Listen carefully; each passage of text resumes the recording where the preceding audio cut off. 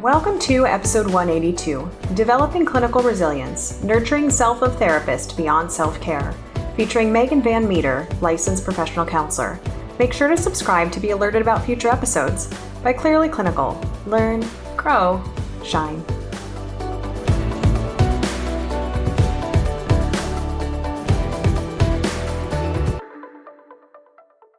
This episode is proudly sponsored by Best Notes Electronic Health Record, software built for practices poised for growth and compliance. Visit bestnotes.com/clearlyclinical for a free demonstration. Hello to our listeners. My name is Beth Irias, and today I am delighted to be joined by Megan VanMeter. She is a multi-licensed art therapist. She is an LPC as well as a licensed mental health counselor, and she is particularly interested in understanding the person of the therapist and what therapy work does to us as helping professionals and how we avoid the traps of things like burnout. Thank you so much for joining us today, Megan. I'm happy to have you. Oh, I am so glad to be here. Thank you. So why don't you take a little time and tell our listeners how you became to have this specialization and understanding the impact of self as therapist on our work and on our clinical outcomes? Yeah, I was trained outside the box. My master's degree is in art therapy, and that program was very experiential, and we had to learn about the person behind the therapist first. We had to be in therapy before we could even start our internships. And everything that was done in class, we were the test subjects. We ran things on each other. We knew all about each other's business.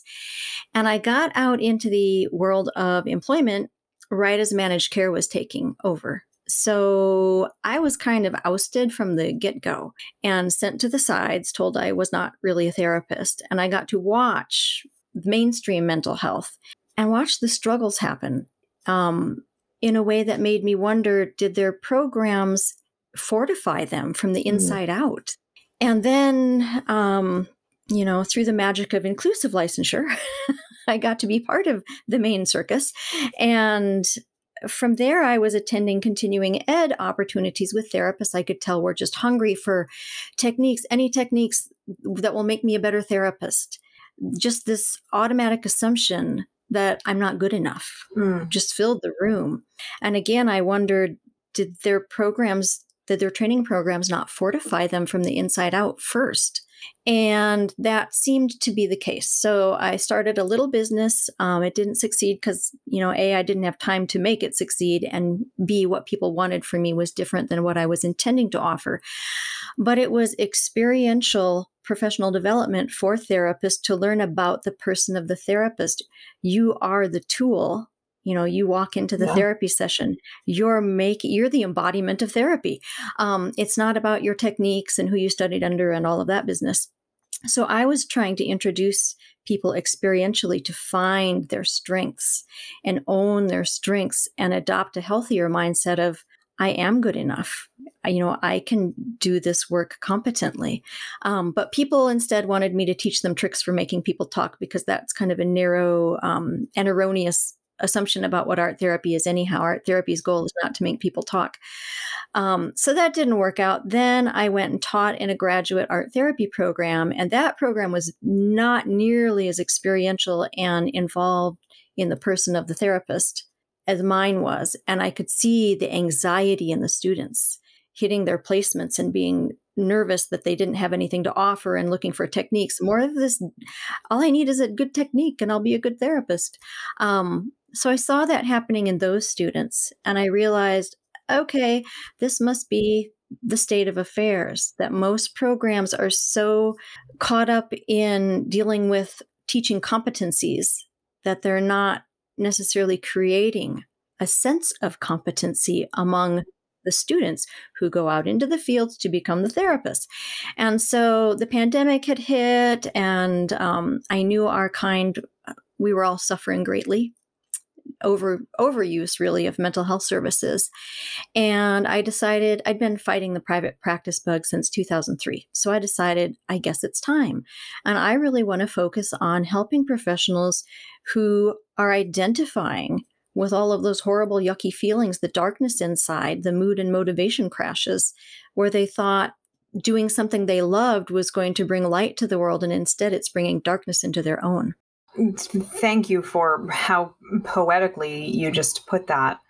I think, I can only really speak for myself and in conversations I've had with colleagues, but the sense of being clinically exhausted, for lack of a better term, is really, it's real, it's apparent. And I know I've experienced it myself. I would have a hard time believing that any clinician hadn't had moments where we're lacking compassion or we're just feeling completely overwhelmed or detached or whatever the word is for you. But I think this is one of those conversations before you and I started recording that we're not really talking about enough. As you said, like we're having lots of conversations about manualization and here are the interventions to do when XYZ happens. And yet the research really speaks to something else, that even the most effective, quote unquote, research-based, quote unquote, methods don't work all of the time for everybody. Why is that? And it comes down to this magical fifth element, which is the therapists themselves.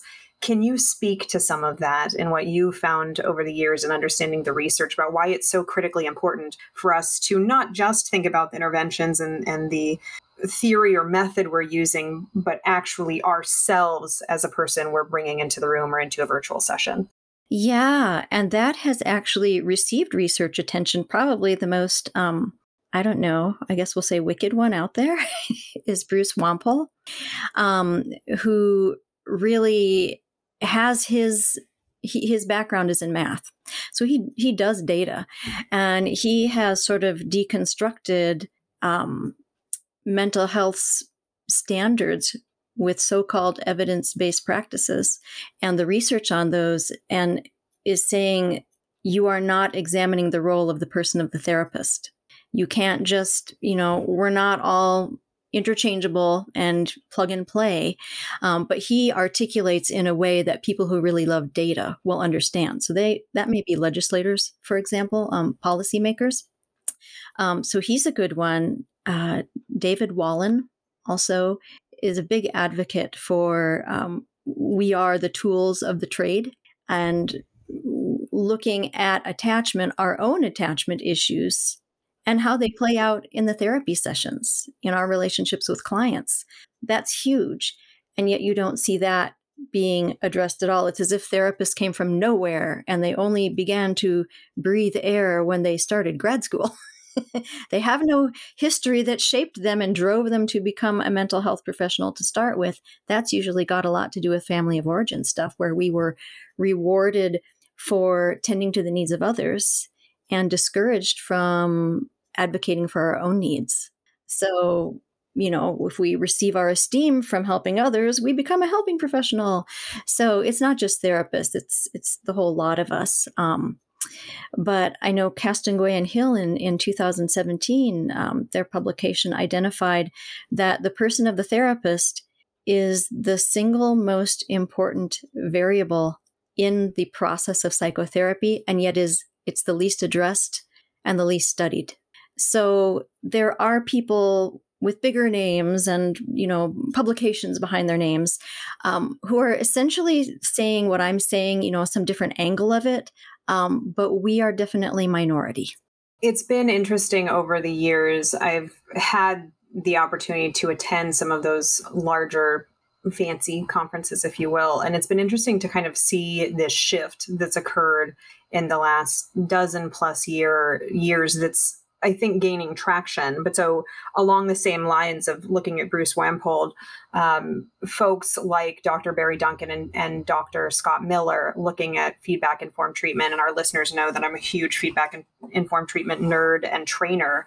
But this idea that there's this important kind of undercurrent that we really haven't discussed very much, and maybe because it hadn't occurred to us for a very long time, that we were just always looking for, well, if X happens in therapy, then you need to do Y. And I can certainly relate with that as a new clinician, that it was like, well, I need to walk in with my little tool bag and then I'll be ready for whatever happens. And then I will be fine and I will be competent and I will help people. And that these are the messages that we're getting often from the outside and also internally, but that they're missing the mark when we're looking at the research, which is not to say that the interventions don't matter, but that they're not the critical element. that I think what's telling is often if you hear somebody talk about a really beautiful therapeutic experience, they're not saying, well, my therapist used to do this thing. They're saying, my therapist just made it a place where we could really talk. And I just felt supported and I felt listened to.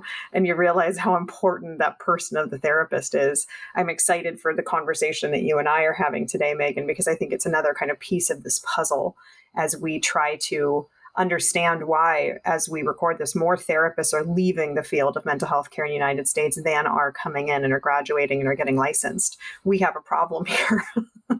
We need to deal with this. Yes, the system has a flat tire. That's the best way to say it.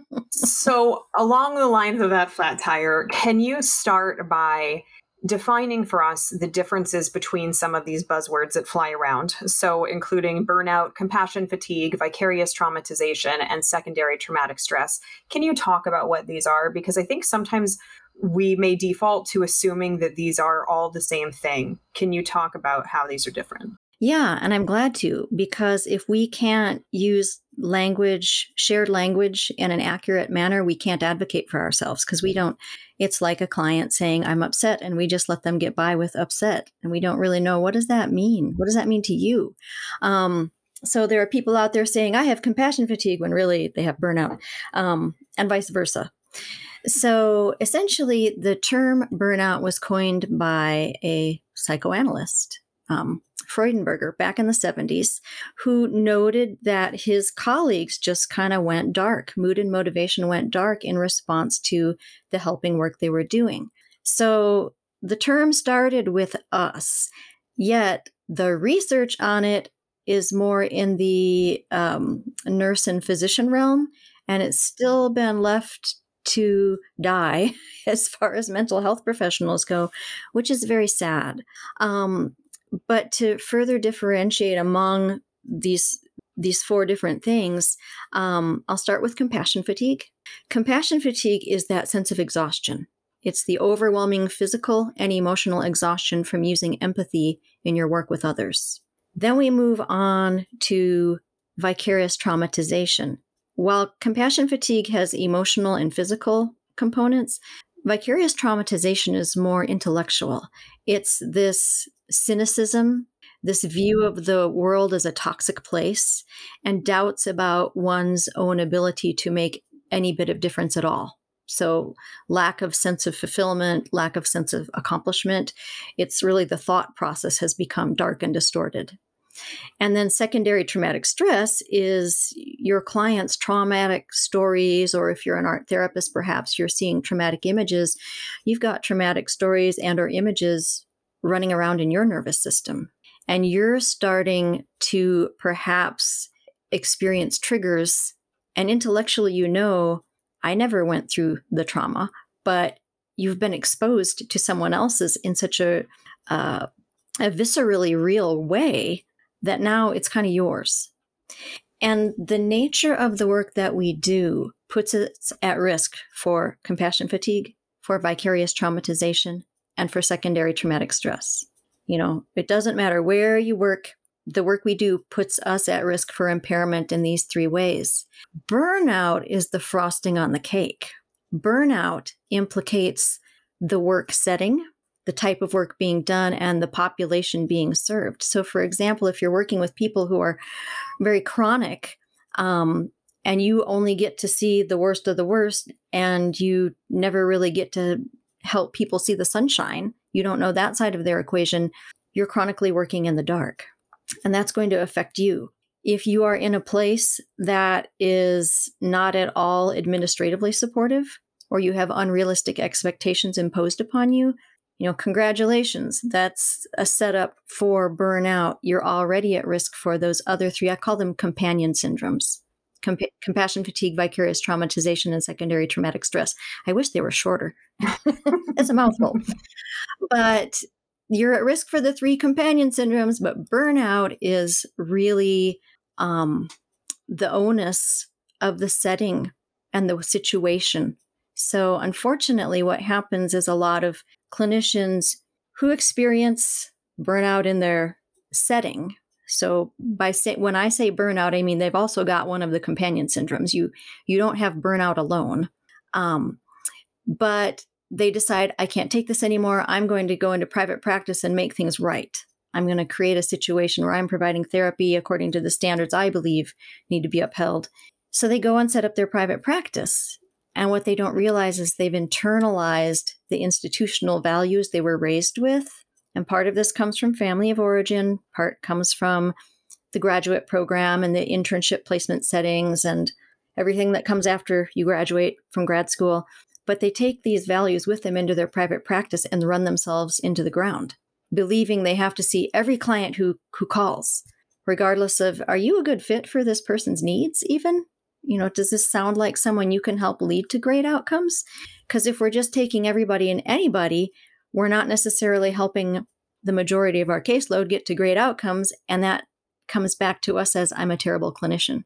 When maybe we weren't, because we didn't know much about ourselves as a person of the therapist to start with, we're not filtering the people who call. It's just one example of how these institutionalized values come with us into private practice and undermine us. You present this so simply, and also knowing that the actual manifestation of these ideas can be so complex. What do you find are some of the markers of burnout and these companion syndromes that maybe clinicians are missing? It's like, I think, are we looking for something really obvious where it's like, oh, well, and then I cussed out my client. It's like, like we know we've crossed the line there. But what are the other kind of much more covert ways that this plays out either internally in the self of therapist or in the therapy room or in the therapeutic relationship?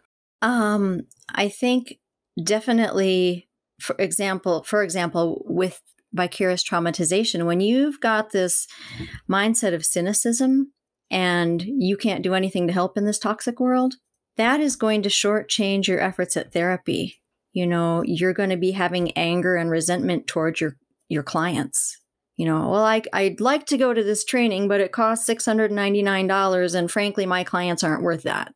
When you start having thoughts about your clients aren't worth it, there's a red flag.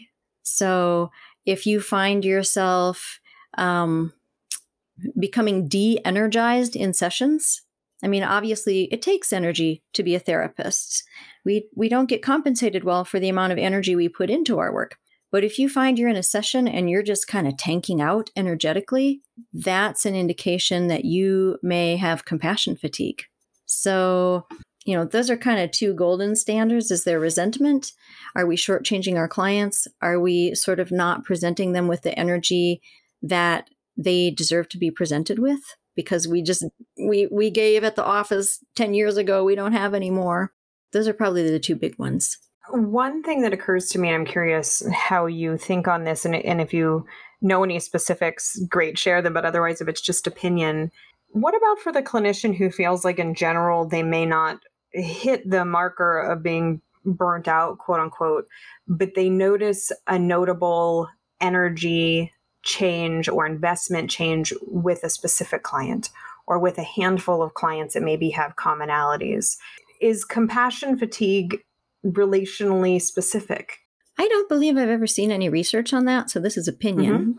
I think if you're noticing it with certain clients, that is some lovely voice inside you speaking and saying, hey, I don't think this is my ideal client, or hey, I need more supervision in working with this type of client.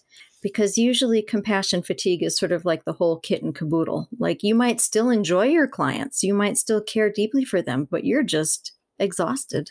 This day and age, we're really good at using this language. And I don't know who came up with it. Maybe you do. But the ultimate buzzword of self-care. Yes, your eyes closed, you go, And I've certainly seen that term used in ways that are meant to be incredibly helpful and sometimes are really missing the mark, because at certain times in our lives, there's no amount of self-care that's going to bring us back from a dark night of the soul. And that's speaking like as a fellow human. And I think most people could relate with that. Can you give me your reaction to the term self-care and how you see this kind of playing into these ideas about burnout, compassion fatigue, vicarious traumatization. Yeah, I do not know who invented that. It's a lovely idea in theory. We want to teach our clients to take care of themselves on all fronts, physically, emotionally, and intellectually. But if it's so important for us to be practicing self-care, why hasn't anyone taken the time to nail it down and define it and give us the proper dosage? If it's a treatment, why don't we know the dosage? What's the strength that I need? What's the frequency I need? What's the duration I need? And that's not out there. It doesn't exist. It's a unicorn. And sadly, self-care got latched onto quite strongly by the industry, the system, which puts the onus back on the clinician. Like, oh, if you're burning out, you need to practice more self-care. It's your problem. It's nothing to do with us and our unrealistic expectations and unreasonable demands. So it puts the power in the wrong place. And we helping professionals do tend to take responsibility. It's kind of a family of origin thing. We take responsibility for things that maybe aren't ours to take responsibility for. And you see people knocking themselves out trying to practice self-care and then feeling absolutely deficient. It just adds to this sense of I'm not competent. I can't burn enough incense to make my work enjoyable. And when you stop and think about how we are rewarded for selflessness, how can a person without a self practice self-care? That doesn't make any sense. And I think that's something a lot of therapists haven't connected those dots yet, because if they did, they'd be a little mad. Because it doesn't connect. It doesn't connect. It doesn't make any sense. I'm not supposed to have a self and I'm supposed to practice self-care. Okay. So I don't advocate for self-care. There is a model that I promote when I'm doing presentations for mental health professionals that is about extracting them from the illusory grip of chasing after the self-care unicorn and how strong that pull is, and realizing the difference between self-care and something called life enrichment.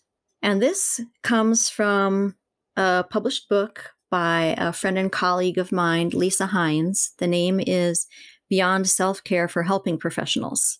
The subtitle is The Expressive Therapies Continuum and the Life Enrichment Model. And she is an art therapist too. We trained at the same place under the same people who developed this pan-theoretical, integrative, very ahead of its time model that has only in more recent years become popular in the art therapy profession because it is so on target with its integrative focus and how it matches advances in clinical neuroscience. So this model, originally the expressive therapies continuum, she has twisted into the life enrichment model to make it very applicable in a non-clinical sense for helping professionals to make sure that they are not striving to do self-care, but to actually enrich their lives. So the difference is self-care is, are you sleeping enough? Are you tending to healthy relations and distancing yourself from unhealthy relations? Are you getting enough of the right foods? It's the basic, this is what we're supposed to be doing anyhow. We're not all doing it, but this is what it means to take care of yourself. And that doesn't build a reserve of resilience to go in there and create better outcomes for yourself so you can create better outcomes for your clients. Life enrichment gives you that reserve. And this is based on research that she did, studies that she looked into related to environmental enrichment is something that helps prevent people from habituation and monotony and getting into bad habits, which is what occurs. So self-care, for example, if someone is really strong in, their favorite thing for self-care is going out for double-decker nachos or whatever, then what happens when their favorite restaurant stops serving that? They don't have that tool anymore. So, I can't practice self-care. I'm sunk. And also there's habituation in which you've been so overexposed to the stimulus that you're not responding to it anymore. So your one self-care tool no longer has the desired effect What are you going to do? And the opposite of that is enrichment. So you're really making sure that you are expanding yourself in a variety of different ways in order to create this internal reservoir. Thank you for explaining kind of the differences between self-care, which it sounds like more of kind of box checking. So initially becomes that my basic physiological needs are met. So I have shelter, I have someplace safe where I can house myself, I eat, I sleep, and then the addition, hopefully, of some meaning and nurturance, I guess, is what comes up for me when I think about like what's intended by the phrase self-care. Can you give us some examples of what a life enrichment activity really looks like? Like, what is that? Yeah. So in the book, if you can, this is helpful to envision, visualize things. So it's not all abstract. But if you imagine a circle and then divide it up into 6 pieces of pie, 6 even pieces of pie, and these are 6 different types of information processing within the nervous system that are essential for optimal functioning. And we're all strong in some and not so strong in others. So if you take that piece of pie, or the circle, divide it up into the 6 pieces of pie and label them. Pick a piece of pie and call it movement. And then pick its opposite piece of pie. Call that sensation. So there you've got your two poles of your physical needs. One is going to be about muscular output and regulating your energy and tension. And sensory is going to be about self-soothing and increasing your focus and concentration. So pick another piece of pie, call it pattern and routine. And then its opposite piece of pie is called emotion. And both of those actually focus on emotional information processing. Pattern and routine, mainstream psychotherapy hasn't really caught on to the role of perception in a person's mental world, but it is part of containment, emotional containment. It's looking at patterns, underlying patterns. For example, the pandemic came and killed all of our daily patterns. So we didn't have containment anymore, and we rushed into anxiety and in some cases depression. So we need that containment in order to regulate. And so part of healthy information processing in life enrichment is making sure you have pattern and routine in your life. And then the opposite piece of pie is emotion. That's going to be more of what we think of with affect, mood, and motivation. And they both have healing properties. For pattern and routine, it's helping us really detect boundaries and limits. And with emotion, it's really about the ability to tap into what's happening inside and to connect with the internal worlds of others.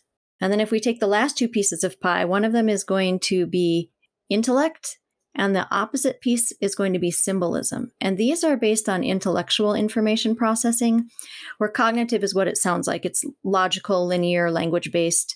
The healing gift of that is going to be problem solving and decision making.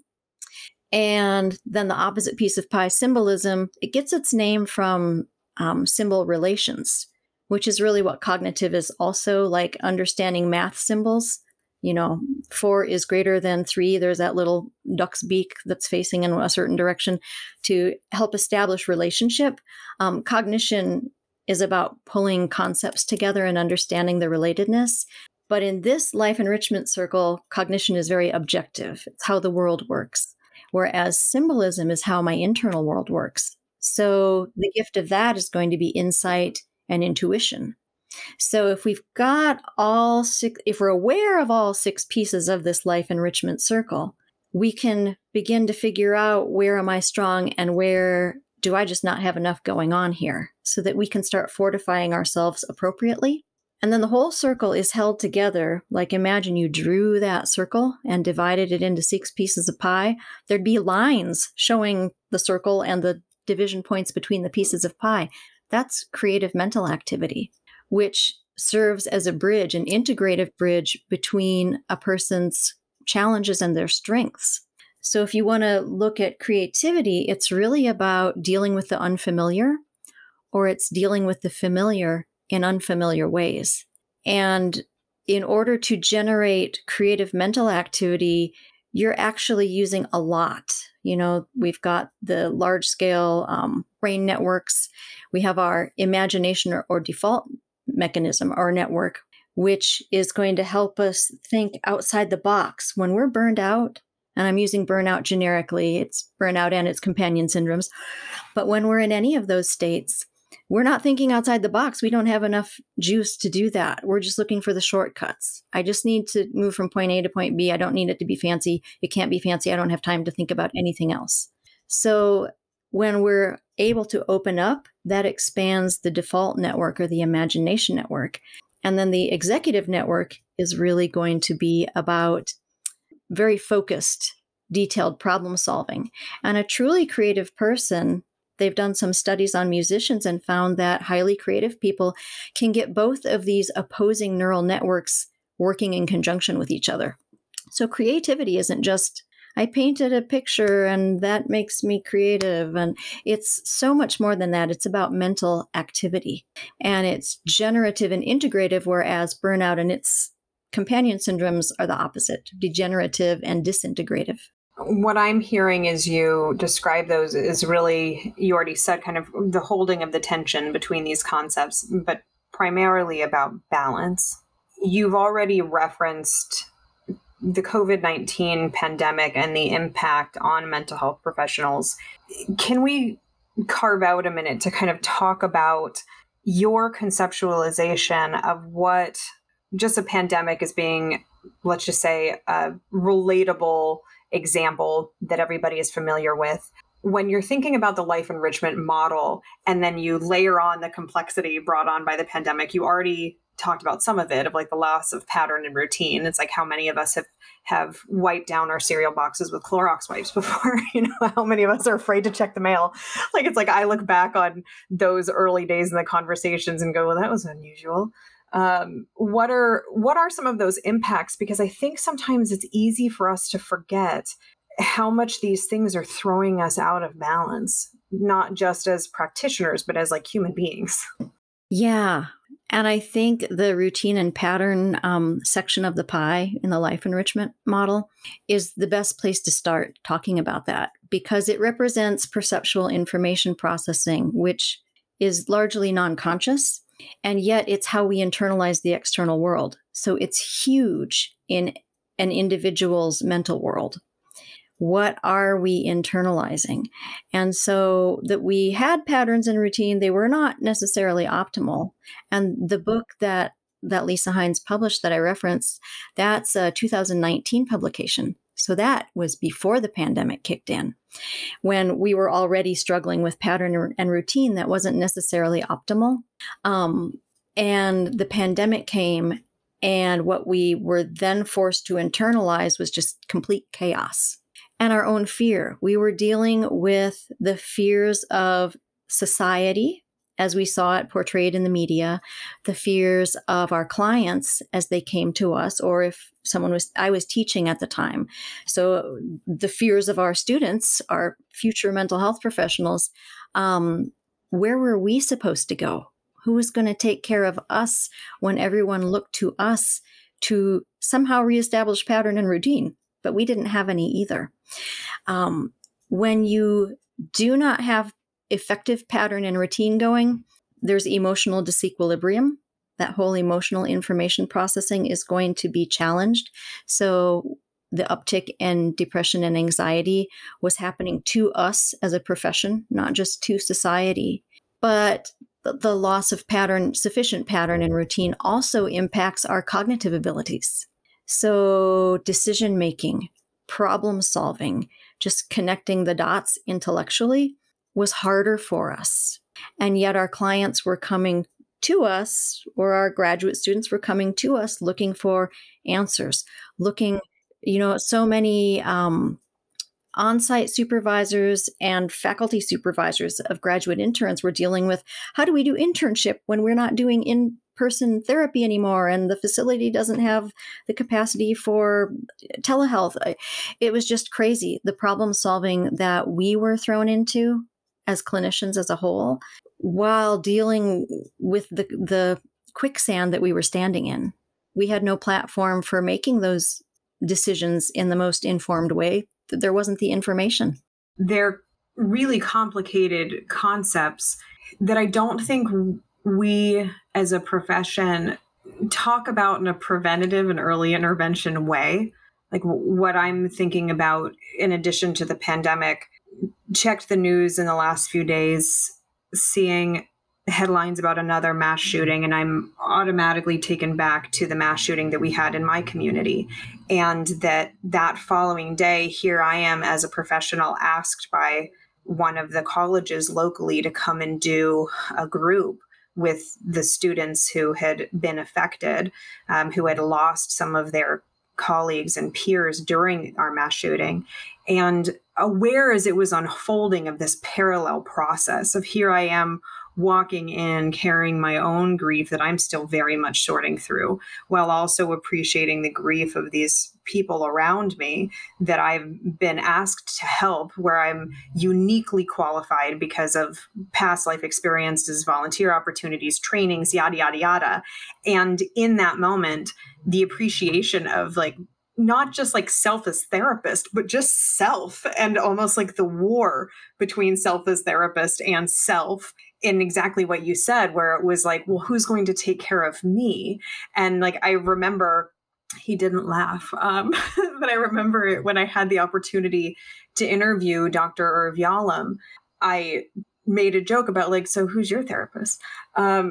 Because like, here you are talking to who many of us would consider like one of the grandparents of psychotherapy as we know it. And it's like, and here's he talking about his own experience in needing someone to talk to and a psychotherapist, and kind of this I'll scratch your back, you scratch mine idea. But like, how do any of us take care of ourselves while we're so tasked with taking care of others?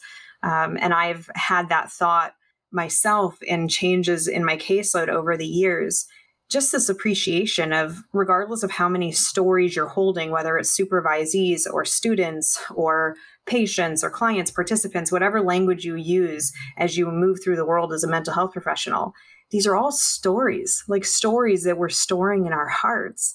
And myself in moments feeling like I'm buckling under the weight of the stories, and how much more profound that is when I too am questioning my beliefs and my values, and I may be cynical about the world and not knowing how to make sense of whatever I'm going through, whether or not it's a parallel process with what is going on in the community around me. Yeah, that's huge. I mean, that's existential. Yeah.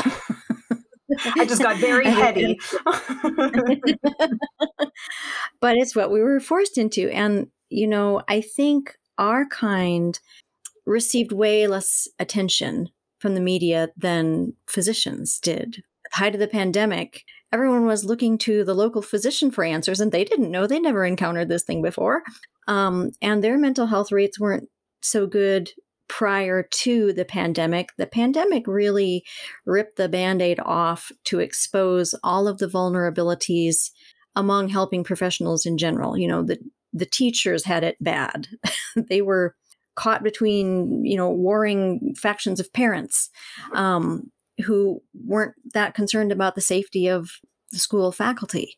All helping professionals really took a hit because of the pandemic, and it underscored how the system has not been set up to really adequately support and sustain our kind. I mean, there's a paycheck, there's benefits, that sort of thing. But when we look at the difference between self-sacrifice and self-sustenance, it's very different. And we're called, in our role as helping professionals, oftentimes it's to sacrifice. You know, how many of us have worked in places where we were trained how to deal with physically aggressive and combative people? Like the expectation is you could have a broken arm. Right. Raise all your limbs. You know, I look back and think, wow, the expectation was that we should, you know, it's going to come. People are going to throw a punch at you. It's not just going to be a verbal assault. You got to know what to do for the physical, but you have to do it in these certain ways. Otherwise, the facility won't stand behind you. You know, we're expected to sacrifice, and we don't question that. But how are we sustaining ourselves? And the pandemic really shone the light on how the system, you know, air quotes, the system that we're all tethered to in some way hasn't sustained us. Without our magic wands to be able to magically change said system, then it becomes another to-do for mental health professionals. So I can see somebody listening to this conversation. I can see people that are like, pause, hold on, I need to go cry. And, and I can also hear like, pause, great, one more thing I have to do because the system isn't set up to adequately support me. How do you respond to that? Where it's like, okay, so like here, it's already let you down, but here, do more. And I think that's probably part of the reason why you're saying like, let's get away from the self-care paradigm. But please speak to that. Yes, this is where the hope comes in, actually. So for anyone who's like running for facial tissue right now, grab it and come back because there's hope. That's what creative mental activity is. If there's no hope, you don't need to create. To create is to generate. It's to generate the new. And we all have that inside of ourselves. And Castaway and Hill's work in 2017 did identify that creativity is part of what is necessary to help a clinician flourish. And that a lot of the information that we've swallowed as germane truth is don't be creative with your clients because that's not evidence-based. And actually, that's having a deleterious effect on us, this constant marching to evidence-based and fearing our own imaginations and responsiveness in sessions. So we need that creativity. I'll walk you quickly through a model from 1926, not by a therapist, a man named Graham Wallace. And he was looking at how do people think? Like, how do new ideas come into existence? What is this?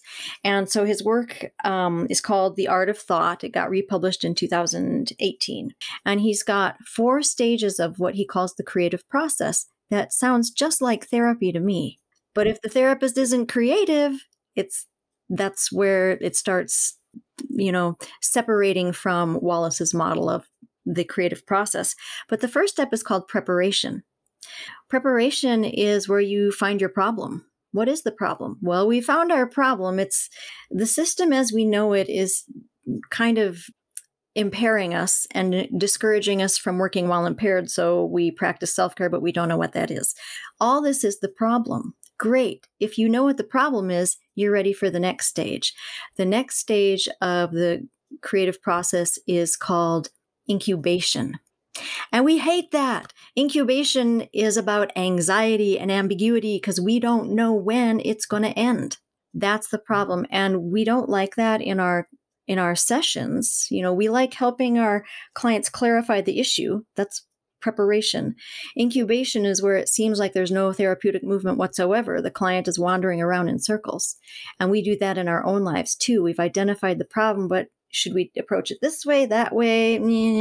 We're not sure. And in incubation, it lasts as long as it needs to. So we need to honor that and take it into consideration and build it into our process. So we can, instead of looking at, oh no, something's failing, it's like, no, this is right where we're supposed to be. We're in incubation, which is the stage before illumination. That's the one, that's the light bulb over your head. Aha, I know what to do about the problem. And we love it when our clients come into the office with their illuminations or when the illuminations happen in therapy. But illumination only happened because of the incubation process. And then we have the 4th phase, which is verification. And that's where we test it out. So we had our great illuminating idea. Now let's run it and see what happens. Sometimes it works great and we can high five each other. And sometimes, oh, it didn't work so well. So we have to go back to some earlier stage in the creative process, but it just kind of ebbs and flows and is natural. And I think if more therapists can look upon their work as part of a creative process, they will begin to think outside their own box. So many therapists claim they're not creative because they've got very narrow ideas about what that even means. But if we start to cultivate our own creative mental activity and let it come over into our therapy sessions with clients, this doesn't mean it's the opposite of evidence-based. That has nothing to do with it. It's sort of like if you wear a white shirt, is that in opposition to evidence-based treatment? Not that we know of. It's something totally different. So there is hope if we can nurture our creativity. That's really what the life enrichment model is positing, that if we can bring creativity back into our own self-identities and our own practices, that is going to create the reserve we need to get through the lows that inevitably come with our career. And when we're creative, we can start creating other ways of looking at our situation and developing other solutions. So I see the hope as being, it's kind of on the ground, in the trenches, therapist by therapist, having this shift in perspective. That's where the hope comes from. Building on that idea, and again, this is probably more opinion-based, when we look at the research about these concepts, how many clinicians self-identify as having experienced burnout or compassion fatigue or, insert term here. And you see that a large minority, if not the majority, somehow endorse these ideas. I'm thinking about a different stage-based model, but I'm thinking of stages of change and speaking as someone who's worked in the addiction field for quite a while. One of the ideas that keeps coming up is the concept of lapse or relapse and our ability to step outside this cycle, and then we get back into pre-contemplation and contemplation, and we go through these things again, and that this is basically an expected part. Because of the work that you do and diving into the research, do you believe that effectively these buzzwords are really just part of the human experience and therefore part of the therapist experience? Because I can think of times in my life where whatever was unfolding around me essentially almost felt like it necessitated a loss of creativity. I'm going back for myself to the earlier days of the pandemic, as I'm sure many clinicians were, where you're like trying to figure out, is this HIPAA compliant? Am I out of compliance with my insurance contracts? Like, how am I going to be tending to my clients while also now I'm a teacher? Like whatever these thoughts are, where it's not a time that's nurturing creativity. And so we've stepped so far away from that creativity and we're deeply in survival mode. Is part of the paradigm that needs to shift that this is simply almost an expected part of what it means to be not just a therapist, but a human, is the loss of creativity and this sense of compassion fatigue and burnout. I definitely think that connectedness with having lost creativity, and there are creatives who go to therapy to try to find their creativity again. If their livelihood comes from that, that's kind of important. But for the rest of us, it happens as well.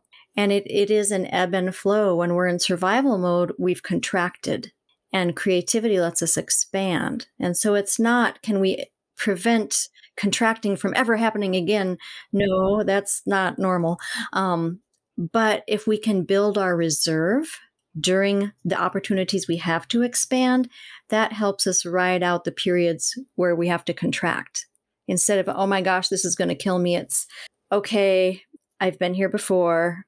Not exactly, but last time I was in this boat, here's what I implemented, here's what I had to let go of. It's allowing you to make those connections and really think and be strategic instead of just reactive. When you say contractions, my brain went straight to like, so it's Lamaze for therapists. Where it's like, but really, like, you're anticipating that this thing is going to happen because it's part of the experience that we would anticipate. And then it allows us, I think that in and of itself, the expectation that it may occur can often sometimes make it easier. Not always. I think there could obviously be the side where it could make us hypervigilant and tend toward more anxiety of like, I don't want the thing to happen again. But also inside that is a possibility of building in systems where it becomes more reflective. I was a co-trainer with a colleague of mine who's presented on the platform before, named Robert Scholes, and he uses the book called Black Box Thinking to talk about these concepts and how, like, the flight industry after a incident will try to really deconstruct how did we get here and how do we avoid it next time for everybody's safety. And that this book is looking at that idea in application to our lives as a whole of when things have gone wrong, what do we learn from them? Gone wrong being relative, but what do we learn so we can carry forward? And I think anybody listening has probably experienced dark night of the soul. And then what I'm hearing from you is kind of how do we create ways for us to manage that when it happens, or how do we even become cognizant of the fact that maybe we're in it even as we speak and not necessarily admitting, because we're so conditioned to say, I can do anything. And of course I'll sign right here and I'll be the best that you can ever be. And I'm going to keep getting gold stars all the time. That we have difficulty acknowledging often when we have a hard time and when we're suffering. Definitely. Definitely. I think that's, I don't know that there's scientific evidence, but I think that's kind of a common denominator among helping professionals is we get our esteem from helping others. So, and we genuinely care and we want to help. And then when we can't, because of a fire hose being pointed in our direction, we feel like the failures. And I think it's healthier if you go back to the Wallace model of creativity to just know every time you hit verification and do the high five thing, yay, my light bulb moment gave me the light I needed to solve this problem. It worked out great. There's always going to be another problem to find. I think our culture is very big on the idea that we should be able to manage all of our challenges once and for all, and then it'll be good, just like a TV commercial. And the reality is, no, we're going to face challenges and obstacles throughout our lives. It doesn't matter how much money you have in the bank or don't. It doesn't matter what your educational degree is. There's going to be challenges. So it's not, did you or did you not have challenges? It's how did you rise to the occasion? And self-care is not proactive. It's not preventative. It's more reactive and grasping at straws because someone said it would work. Whereas taking the life enrichment approach is much more about preventative and proactive measures. With the expectation, it's sort of like saving for a rainy day. There's going to be a rainy day. That's why you're saving.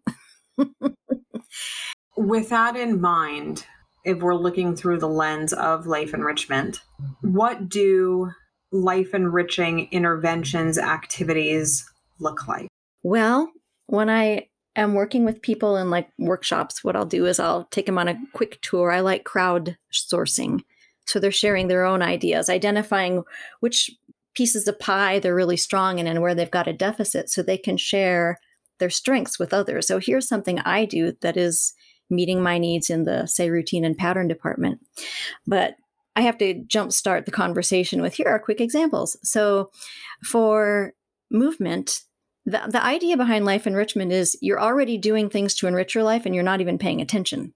So part of it is directing your attention to these small, subtle things you can do to really be a game changer. It doesn't have to be running out to a spa massage for an hour and a half. It can be something as simple as what you're already doing. So for movement, if you have to go to a store when you're driving there, you park your car. You can park far away from the door and really just experience moving and being in your body. That's not going out of the way. It's very easy to do. For sensation, there are a lot of coffee drinkers in this country. What if instead of quit getting your brew and sucking it down, if you took the time to hold it in your hands and feel the warmth? And what if you smelled it before ingesting? You already have the coffee, so this is not going out of your way. It's just taking the time to intentionally put your focus there and derive the data from your hands, your nose. For routine and pattern, it's a common prescription for people with depression, but we can do it too. What if you organized your sock drawer? You have to put away your laundry. So instead of just opening a drawer and cramming it all in and hoping nothing falls out, what if instead you organized according to pattern or color, or you're the one who gets to call the shots, but you have to put your socks away anyhow? What if you made order out of chaos? And then take in what that information does to your internal world. We're looking for internal shifts here. For emotion, beauty, neuroaesthetics is its own field. So when we take in visually a thing of beauty, that creates a lift inside. I keep a bouquet of fresh flowers at my desk at all times. So I can just look away. I do telehealth. I can look away from my client's face and at the bouquet of flowers if I need a pop. I can do that at any time of the day for that emotional lift. Color enlivens affect. So that's simple. You go to the grocery store, they sell flowers. Amazing. You can just buy them there. Cognitive, also easy. That's just learning something new. So the next time a song crosses your mind and you recognize it's from this 90s band you really used to enjoy, can't remember their name, instead of just letting the thought drift by, look it up online. Most of us have a device available to us at all times. Look it up. What was the name of the band? Oh, okay. Now you know. So instead of letting these questions just fall to the side, check it out. Learn something new. That reinforces cognition. And for symbolism, we have full moons. I don't happen to know when the next one is coming, but we've got full moons. And an exercise for that is just going out and spending 5 minutes with the full moon and wondering who else is out here looking at this full moon right now and what are they thinking about? And how many people for centuries past have come out to look at essentially the same moon and what was on their minds.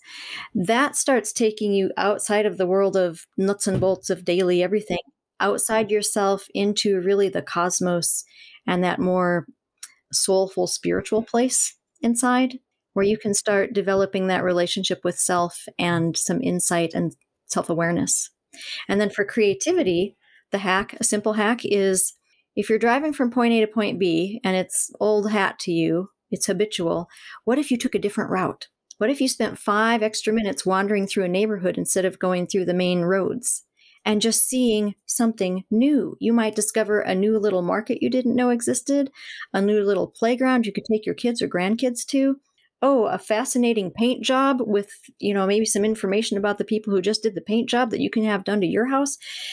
It's just new data, and our brains crave novelty.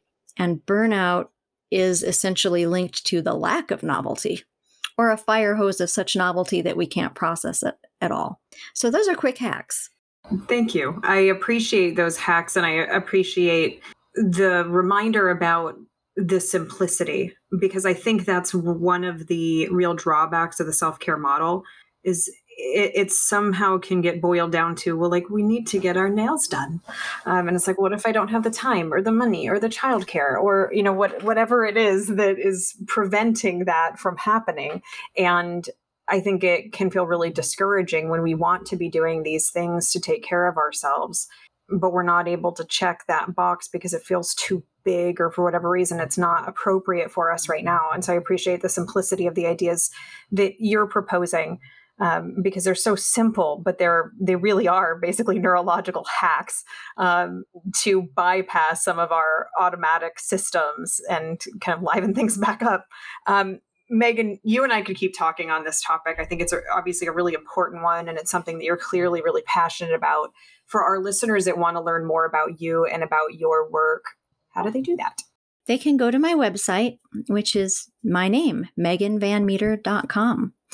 And they can just check out my approach. I am an art therapist. I do online art therapy, licensed in Texas, Arizona, and Indiana. And I am providing these outside-the-box services based on the model that the life enrichment model came from, the expressive therapies continuum, looking to integrate what deserves to be integrated. And this is how we create better outcomes for ourselves and our clients. Thank you for spending this time. You have listed out so many concepts that I think are so helpful in describing the circle model for life enrichment, and also really understanding these different stages of creativity and then where we can operate within that to inject our lives with more meaning, significance, creativity as ways to hopefully prevent these bad words that we've been talking about today. I think I appreciate it. I know it's a great reminder for me as a human and as a therapist.